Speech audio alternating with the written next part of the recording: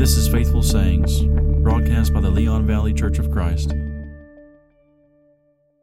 Thanks for tuning in today. We're in Ecclesiastes chapter 1. Ecclesiastes chapter 1.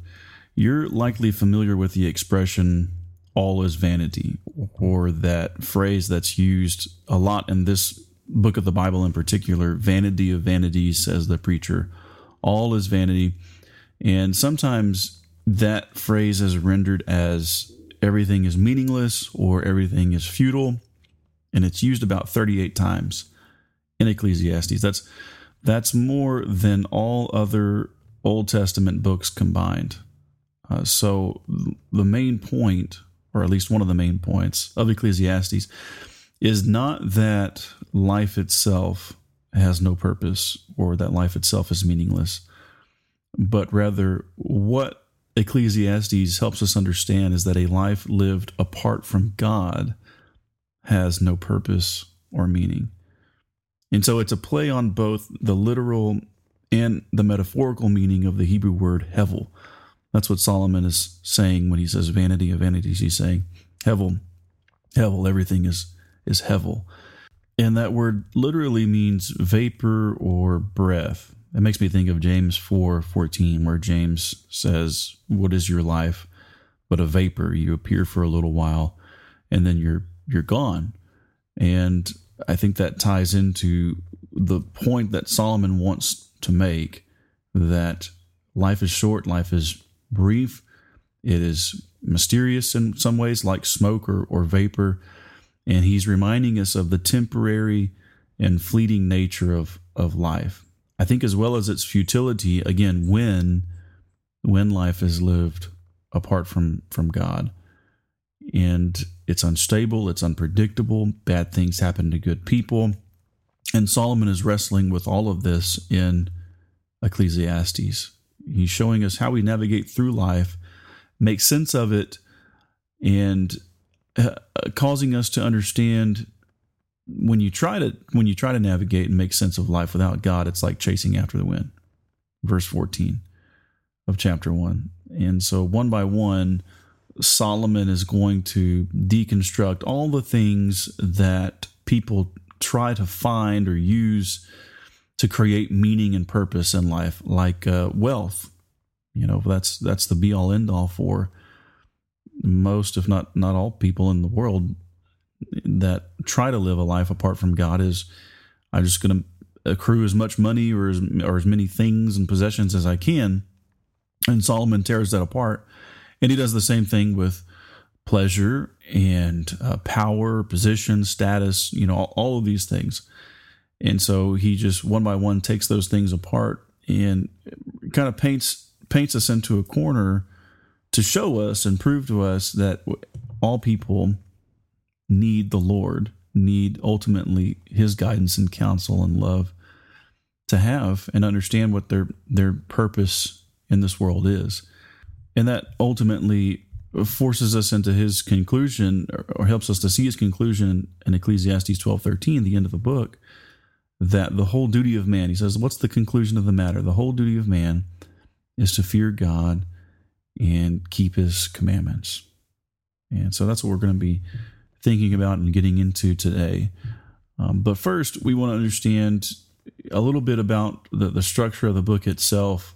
When it begins in verse 1, there's this word called the Qoheleth, or the teacher or the preacher, and the speaker is identifying himself as a son of David, if you look there in Ecclesiastes 1 and verse 1. And it's likely Solomon. I've used his name already, and it's not critical. But what is critical, I think, to understand is that he's identifying himself as the teacher, preacher. And one of the first things he draws our attention to is the march of time. He says in verse 3 that generations come and generations go, but the earth remains forever. Not in a literal sense, but sometimes Hebrew writers would use forever just to mean a long time instead of the literal sense of eternity. And so he talks about things like the rising and the setting of the sun, the ebb and flow of the tides, the flow of rivers, and he's observing all of these things which continue regardless of what people are doing, regardless of man's pursuits, if you look at verses 3 through 8. And what he's doing is he's illustrating just how little our individual lives affect the cycle of everything. Eventually, we will pass from this life, and all things will continue just as they were, all the things that he's describing. He says in verse 9, that which has been is that which will be, and that which has been done is that which will be done. So there is nothing new under the sun. And I think he's talking about not just the things in the immediate context of, the cycles of nature, but also I think history itself and human history, regardless of, again, human pursuits, whether that be new technologies or civilizations that rise and fall. Ultimately, human nature is fundamentally unchanged. And so no matter what, quote, new things we introduce into the world, computers and airplanes and whatever the case may be, time marches on. It eventually erases all of us, and history is cyclical because, again, human nature is unchanged. Verse 11, there will be for them no remembrance of those things that come later still. And so right out of the gates, he's, again, illustrating, I think, showing us that we have precious little time here as people to find our meaning and purpose. And things, it's sobering to think about, all the things that we observe and experience in this life from a natural sense, and the things that we learn in school about how the world works is just, that's the way it's always been, and before we ever got here, and that's how it'll be long after we leave our bodies. And so Ecclesiastes has this powerful ability to remind us of this and help us to keep our perspective. And one of the things that you'll notice as you move through Ecclesiastes is that, it's a lot of times it's called dark or a depressing book. And I guess I object to that description or that characterization of it. I can understand why people think of it that way, and I myself thought of it that way. But as you move through Ecclesiastes, one of the things that Solomon does is he frequently reminds us of the inevitability of death, almost in every chapter. And you think, and you begin to think, is he ever going to shut up about this? Is he ever going to stop talking about it? This is sad. This is depressing. I don't want to think about this.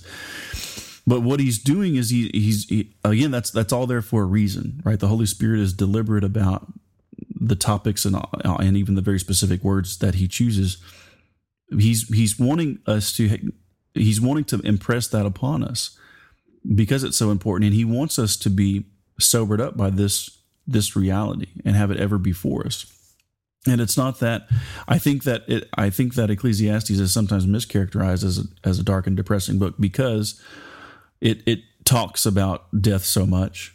There's other reasons too, but I think that's one of the main ones. But I think also that given that the Scripture is breathed out by God and for our benefit and to make us complete for every good work, that this is the attitude that Ecclesiastes is engendering is ultimately for our good. And so in other words, what I'm trying to say is that, it talks a lot about death, but that's ultimately for my benefit and yours, to be continually reminded that the dust will return to the earth as it was, the spirit will return to God who gave it. Whether you're rich, poor, young, old, whatever you do in life, eventually everybody without exception is going to face that outcome. And so you have to live and act accordingly. You will return to God who gave you life. Ecclesiastes 12:5, a man goes to his eternal home while mourners go about in the street. And so the preacher spends the entire book discussing the purpose of life given these realities, the passing of time, the inevitability of death. And he teaches us how we should view, in the course of that discussion, he teaches us how we should view wealth and family and work and pleasures and even the randomness of life itself in light of what he's learned, Verses 12 and 13, if you look in chapter 1 again, I, the preacher, have been king over Israel and Jerusalem. And I set my mind to seek and explore by wisdom concerning all that has been done under heaven. Right, so we know Solomon was blessed with wisdom unlike any other person in human history. And he also had tremendous wealth, unlike beyond comparison, probably to most people in history, if not all. And so he was in a position, in other words, to have so many things at his fingertips, just whatever he wanted in terms of pleasure, in terms of entertainment, in terms of all these things he's going to talk about. And so even now in intangible things, from an intellectual pursuit or an intellectual standpoint, he talks about that too, just knowledge for the sake of knowledge. If you can keep reading in verse 16, he says, I have magnified and increased in wisdom more than all who were in Jerusalem before me, and my mind has observed a wealth of wisdom and knowledge. And even that he finds ultimately unsatisfying as the meaning and purpose of life. Verses 17 and 18, I realize that this is also striving after the wind, because in much wisdom there is much grief, and increasing knowledge results in increasing pain. Now, he's not saying, as we continue through the book, you're going to see he's, like the rest of Scripture, he places a premium on wisdom and gaining wisdom.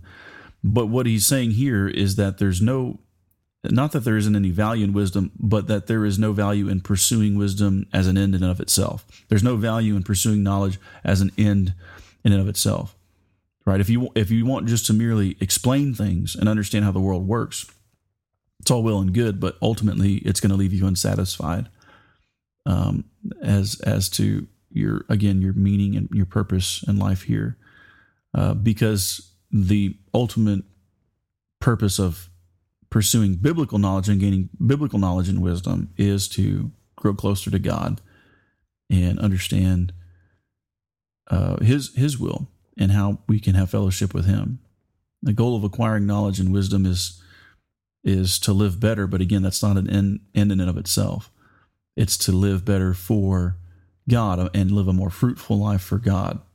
And again, that's what the eventual conclusion is, right? Ecclesiastes 12:13, right? The whole duty of man, fear God, keep his commandments. But for now, before we get there, he's looking back over his years, he's reflecting, and he wants to impress upon us, again, his unique position and in the world to see these things. And of course, he's inspired by the Holy Spirit. But he also wants to impress upon us the futility of pursuing pleasure and possessions, wealth, and so on and so forth. He says, for instance, at the beginning of chapter 2 and verse 1, he says, I said to myself, come now, I will test you with pleasure, enjoy yourself. And he says, behold, this too was futility.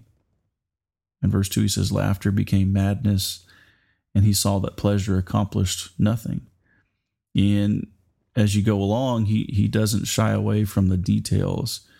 He sought to cheer himself up by drinking alcohol, acquiring property, verse 4, real estate, beautifying that real estate, landscaping, verses 5 and 6, having slaves, verse 8, some of them specifically for sex, livestock, precious metals and gold and silver. He was wealthier than any king who came before him, right? So he doesn't pull any punches here. He really goes into detail about what he experienced and what he came to possess. And he says in verse 10, in summary, all that my eyes desired, I did not refuse them. I did not withhold my heart from any pleasure. And he did find temporary physical satisfaction in what he had done and acquired. And he's honest about that. But then he goes on to say, I considered all my activities, verse 11, I considered all my activities which my hands had done, and the labor which I had exerted, and behold, all was vanity and striving after the wind. There was no profit under the sun. And so none of the things that he's just described, as appealing as they might sound initially, especially to our flesh, and we might find ourselves thinking, man, what a amazing life, what a lucky guy, but his conclusion is none of those things brought me any lasting payoff, any permanent kind of satisfaction. He's frustrated. And he says in verse 17, I hated life for the work which had been done under the sun. It was grievous to me because everything is futility and a striving after the wind. And so he had exercised his gift of wisdom to attain earthly treasures and possessions, and he was just disappointed. He was left disappointed and empty despite all of that wealth and work. And if you look in verses 14 through 16, again, he comes back to that main theme. He knows he's going to die like everybody else, and he's going to be forgotten by the world. And furthermore, he knows when his time comes to depart this world, he has to leave everything to someone else who won't appreciate it and will likely squander it, verses 18 and 19. Right? And I can't help but think of Jesus' words in Luke chapter 12, verses 20 and 21, where in that text he's describing that individual in the parable. Remember the rich man who had so much stuff he had to tear down his barns and build bigger barns because he just ran out of room to store everything that he had, and he began to coast in life and think that he was going to have it easy for many years to come. And then God says to him, this very night is your last night on earth. Your soul is required of you. God calls him a fool for the attitude that he had. And Jesus says, this is what it's like. Don't be deceived. Even when you have an abundance, your life does not consist of your possessions. Don't store up treasures for yourself on earth, but store up treasure in heaven. So, I don't know if Jesus was thinking about Ecclesiastes chapter 2 when he was telling that parable, but the point's the same, that it was futile in the end from an earthly sense for that individual to just gain wealth for himself and for the sake of gaining wealth and thinking that, well, I'll just coast. I'll have an early retirement and it's just going to be easy. And I think Solomon is reminding us of the same thing here, that hoarding wealth just to be wealthy and pursuing pleasure with total abandon in hopes that this will make life meaningful and satisfying, it's only going to result in disappointment. Here and now, I think ultimately, if we're honest with ourselves, and then certainly in eternity, as Jesus is showing us in Luke chapter 12, that man ultimately was called a fool by God. And if God calls you a fool at your death, when it's time to depart this world, things aren't looking good for you in eternity. And so Solomon says in verse 18 and 20, I completely despaired of all the fruit of my labor for which I had labored under the sun. And I hated all the fruit of my labor for which I had labored under the sun. And so in a word, he was miserable, right? That's what we're talking about here. If I had to sum it up, I think that this is a guy who was just miserable as he thought about these things. And so all of this is so beautifully consistent with Jesus' teaching that, as he tells us, don't store up for yourselves treasures on earth where moth and rust destroy, thieves break in and steal, but store up for yourselves treasures in heaven where moth and rust do not destroy, where thieves do not break in and steal. For where your treasure is, there your heart will be also.